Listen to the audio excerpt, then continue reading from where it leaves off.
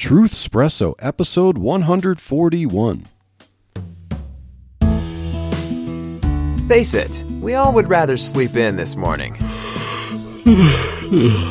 That's why God gave us espresso, to kickstart our zombified corpses into hyperdrive. And now, giving your mind and soul the morning shot of truth it craves. This is Truth Espresso with Daniel Minnick.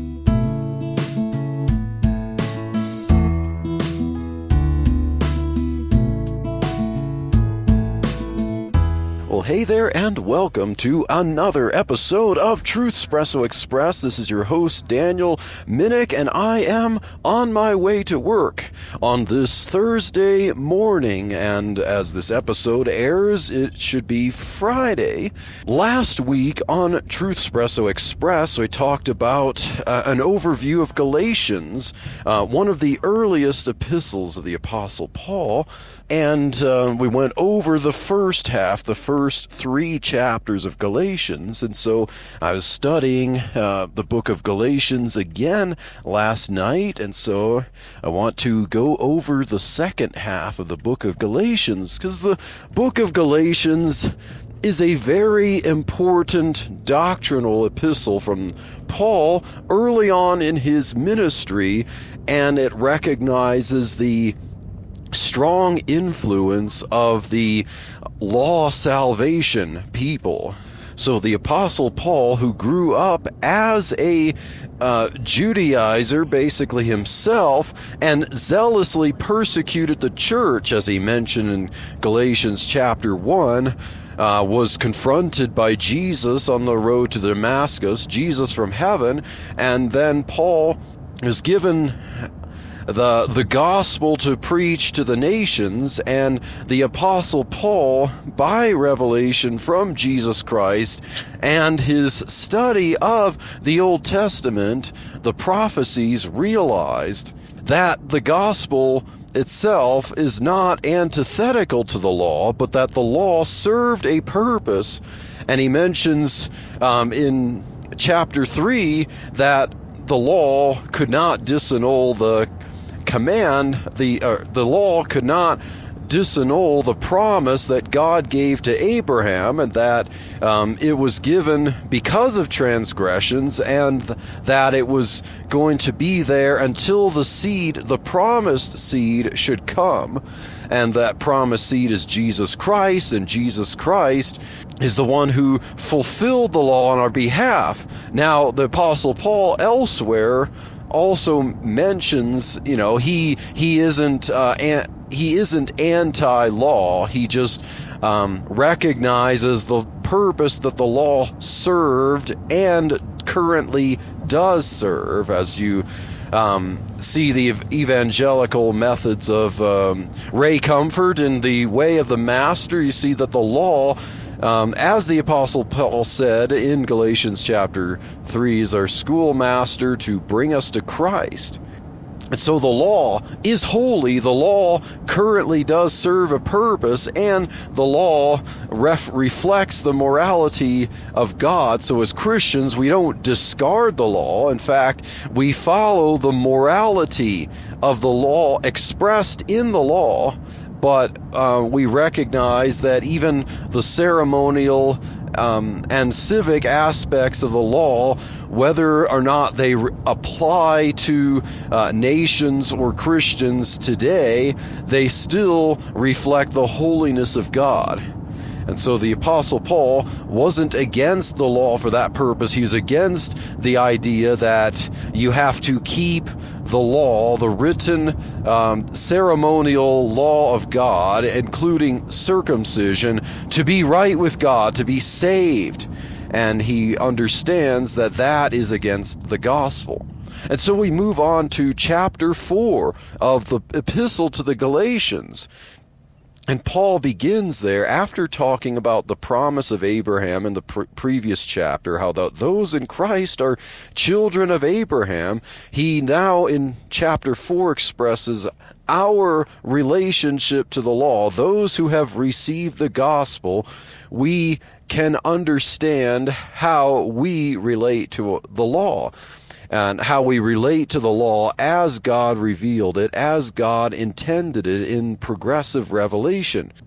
And he describes this relationship to the law as we are children of the King. Like, we are heirs to the throne, but as children, as we're growing up as children, we don't wield the power of the throne. We, just as really any other citizen or as a servant, a young child, before he assumes any position of authority, is similar to a servant. He has to learn in school and be graded, and a mere servant of the King who functions as the schoolmaster and in effect has the authority over the prince himself to discipline him, to school him, to grade him. So even a servant there has the authority over the son of the King to tutor him and to instruct him. And that's what the Apostle Paul is describing our relationship with the law, because he said that the law is our schoolmaster to bring us to Christ. So the law serves as a purpose to educate us about God, about his ways, and to point us to Christ. So even if we, as God's called, are children of the King, and we have that kingly position promised to us, we are still in bondage until we understand, until we mature and realize just what the purpose of that law is, to instruct us and bring us to Christ. Proper education requires that the princely child be treated no differently from any other child.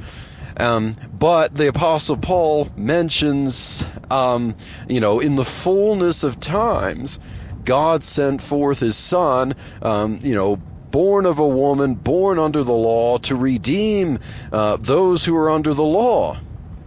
Now remember, I'm driving to work, and so anything I remember from Scripture will come from my memory, but that passage is one that I use a lot when I'm arguing with people over the truth of the incarnation of Jesus Christ. And so that Paul's point of that is eschatological, to show that the fullness of times has been fulfilled in Christ, and that's how we are no longer under the covenant of the law.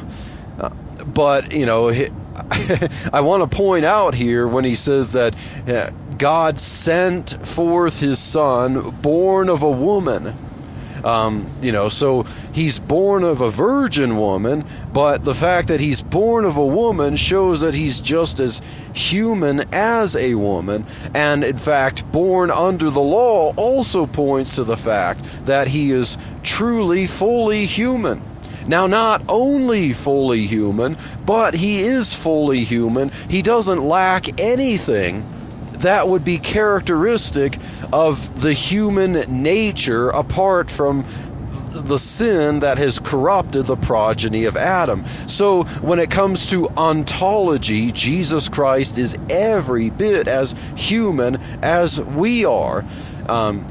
Even as God has miraculously provided him through the virgin birth, whatever God had to do to ensure that miracle of virgin conception and being born of the virgin allows him to be fully human. He is, because he could not be born under the law if he were not fully human, because the law was given to humanity. As we are created in the image of God, we reflect God, we are obligated to show forth God in our lives, and so the morality of God is given to us, created in his image, and Jesus Christ, to redeem us, had to be fully human, as the Apostle Paul says, born of a woman, born under the law, to redeem them that are under the law. That shows that Christ is indeed God among us, Emmanuel.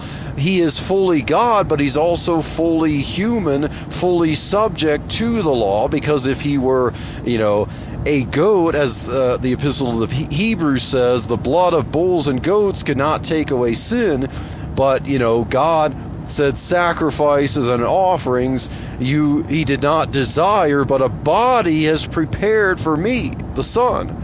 And so, yes, Jesus Christ was indeed fully human. He had a full human body and, full human spirit. He had the entirety of the human nature to be under the law of God to redeem them that are under the law. And how did he do that? Well, he had to live a perfect life, be the perfect scapegoat, the perfect Lamb of God who takes away the sin of the world. He had to live a perfect life so that then he could be innocent and then bear all the sins of the elect in his body on the tree. He had to bear the sins of humanity, those who would be saved, in his body on the tree. And then by the resurrection, according to Romans chapter 1, it proved that he was the Son of God in glory. So that's a lot about this. Born of a woman, born under the law to redeem them under the law, fully human. He was made a human child while still retaining his full divinity, and he fulfilled the law so that he would be the rightful heir of all things. So there is a covenant between the Father and the Son. And, as the Father is the one who's made known as Yahweh in the Old Testament, the Son is the one who makes the Father known by the revelation of the Incarnation. And then the Father makes the Son Christ. He anoints him as Christ. He makes him fully Lord. He puts all things under his feet, and he reigns until his enemies are made a footstool. And then when the end comes, he delivers the kingdom to the Father. So there's this inter-Trinitarian covenant with the Father and the Son by which God is revealed to humanity via progressive revelation of the law and the fulfillment of the law and salvation, the covenant of redemption there. And so that has, as how Paul recognizes the revelation of Jesus Christ. And so Jesus Christ becomes heir of all things. And then we, as Paul expresses, we're under the bondage of the law until we become heirs through the gospel, and we become heirs through Christ. As Christ is heir, we are joint heirs with Christ. And then, let's see, so toward the end of chapter 4, Paul explains this further. He wants to demonstrate how the Old Testament prophesies this, the fullness of times, but he gives the analogy of Hagar and Sarah. So Sarah is the one through whom the promise comes, but Abraham, with his lack of faith, wanting to understand things, fleshly speaking, like, okay, I need an heir, so let's do the fleshly means of, my ability to get an heir. And so that reflects the understanding, the Judaizers' understanding of the covenant of the law, that they are in bondage to Hagar, the covenant of Hagar, in Arabia, the covenant of Hagar, but then the promise of the gospel is through Sarah, that the miraculous promise that God would provide the seed through Sarah, that she should have a son, and we know that seed was Jesus ultimately. And Paul says that we, as Isaac, are children of promise. But those who are seeking to be in bondage under the law, they are the children of Hagar. It's an analogy, but it aptly explains the understanding of those who would be in bondage to the law for their salvation, and those who understand the promise that the law could not disannul, that the law was given for transgressions until the seed should come who would fulfill the law and provide the gospel, and we would be joint heirs with him, and be allowed to have the blessings of Abraham by faith. And Abraham was justified by faith before the covenant of circumcision. And then Paul mentions the prophecy in Isaiah that the desolate, there would be more children of the desolate than there are of the bondwoman. And he mentions from Genesis about cast out the bondwoman and her children, for she will not be heirs with the one of promise, essentially. So then quickly move on to chapter 5. Paul challenges us, if I remember, stand fast in the liberty wherewith Christ has made you free, and be not entangled again with the yoke of bondage. And he really lambasts the Judaizers and warning the Galatians about the idea that circumcision doesn't profit you anything. It's not circumcision that makes you right. God had a purpose for circumcision, but it wasn't doing this act saves your soul. And, he says that if one practices circumcision, if one truly holds to circumcision, then he's a debtor to keep the whole law. And he's not saying if you happen to have been circumcised, now you're bound to keep the whole law. He's talking about those who believe that and teach that circumcision is necessary, that to be consistent, you must keep the whole law. And because then he also says circumcision and uncircumcision, neither of them matter, but faith working through love. And yes, I hear a lot of Roman Catholics try to take that to talk about their understanding of the gospel being a life of kind of faith living out by good works. And when they try to explain it to us, Protestants, it's not completely false, but they have the cart before the horse. They don't understand that it's not us doing the works that contributes in any way to our salvation. It is faith alone that saves, but the faith that saves produces works. So then Paul, at the end of Galatians 5, remember the very well-known passage of the fruit of the Spirit. So Paul then does warn the Galatians, discarding the requirement of keeping these outward ordinances of the law. He does say that, be not deceived, don't be doing these bad works here. Someone who does these evil things demonstrate that they're not heirs of the kingdom, but the fruit of the Spirit is love, joy, peace, long-suffering, gentleness, goodness, faith, meekness, temperance. And there is no law that forbids these things, but the fruit of the Spirit are these things, and none of these things are things that you would check off on an outward list of ordinances. They are characteristics of one who has the Spirit of God. So Paul is demonstrating that Christians have demonstrate their faith through love and joy and peace and things like that. Not outward ordinances like circumcision and things like that. These are not the things that save at all. But, the Spirit of God accompanies one who is saved by faith and, produces the fruit of the Spirit. And now, let's go on to the final chapter of Galatians, chapter 6. Then he admonishes those who are spiritual to restore one who's faltered, and then he gives, which I don't have enough time to explain much.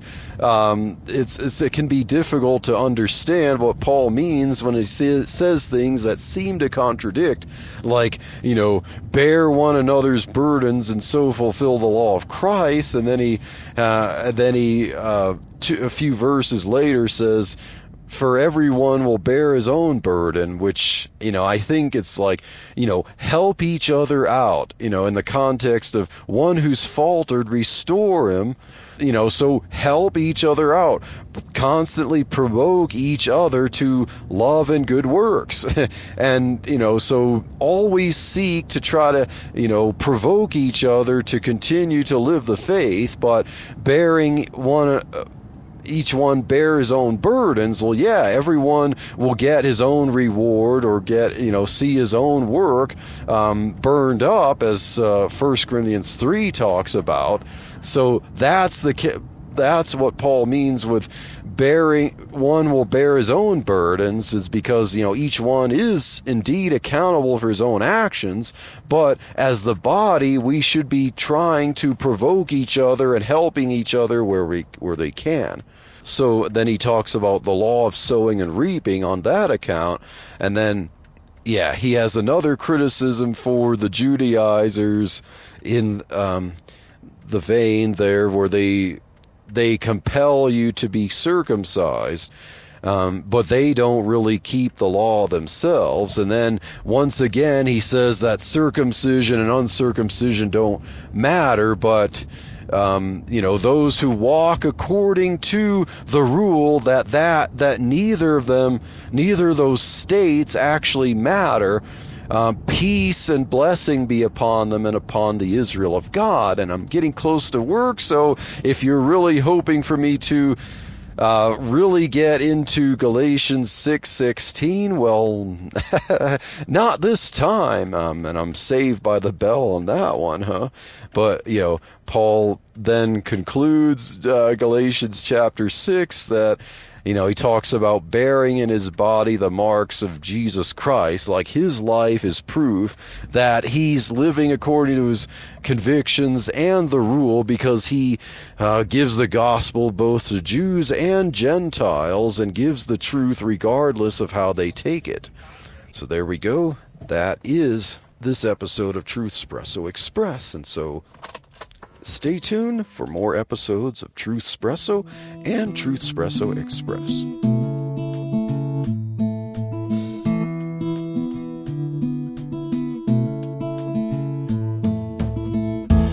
Thank you for waking up with Truthspresso. Good morning, and God bless your day. Hey friends, Daniel Minnick here again. If you liked waking up to this episode of Truthspresso, I would really appreciate it if you would rate it on Apple Podcasts, Stitcher, or whatever application you use to listen to Truthspresso.